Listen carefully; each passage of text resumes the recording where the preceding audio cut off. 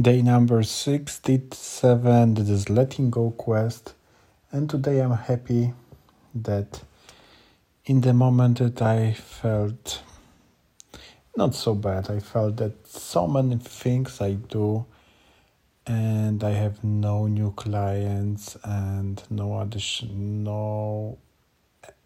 almost no income. Even I receive people asking for offer, but I decide to focus on positivity, to work even more, and to be present with emotions. But it's frustrating, and this podcast is not about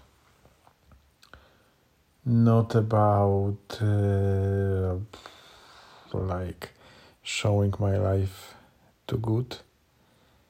I hope it will show that everything will be on the good direction.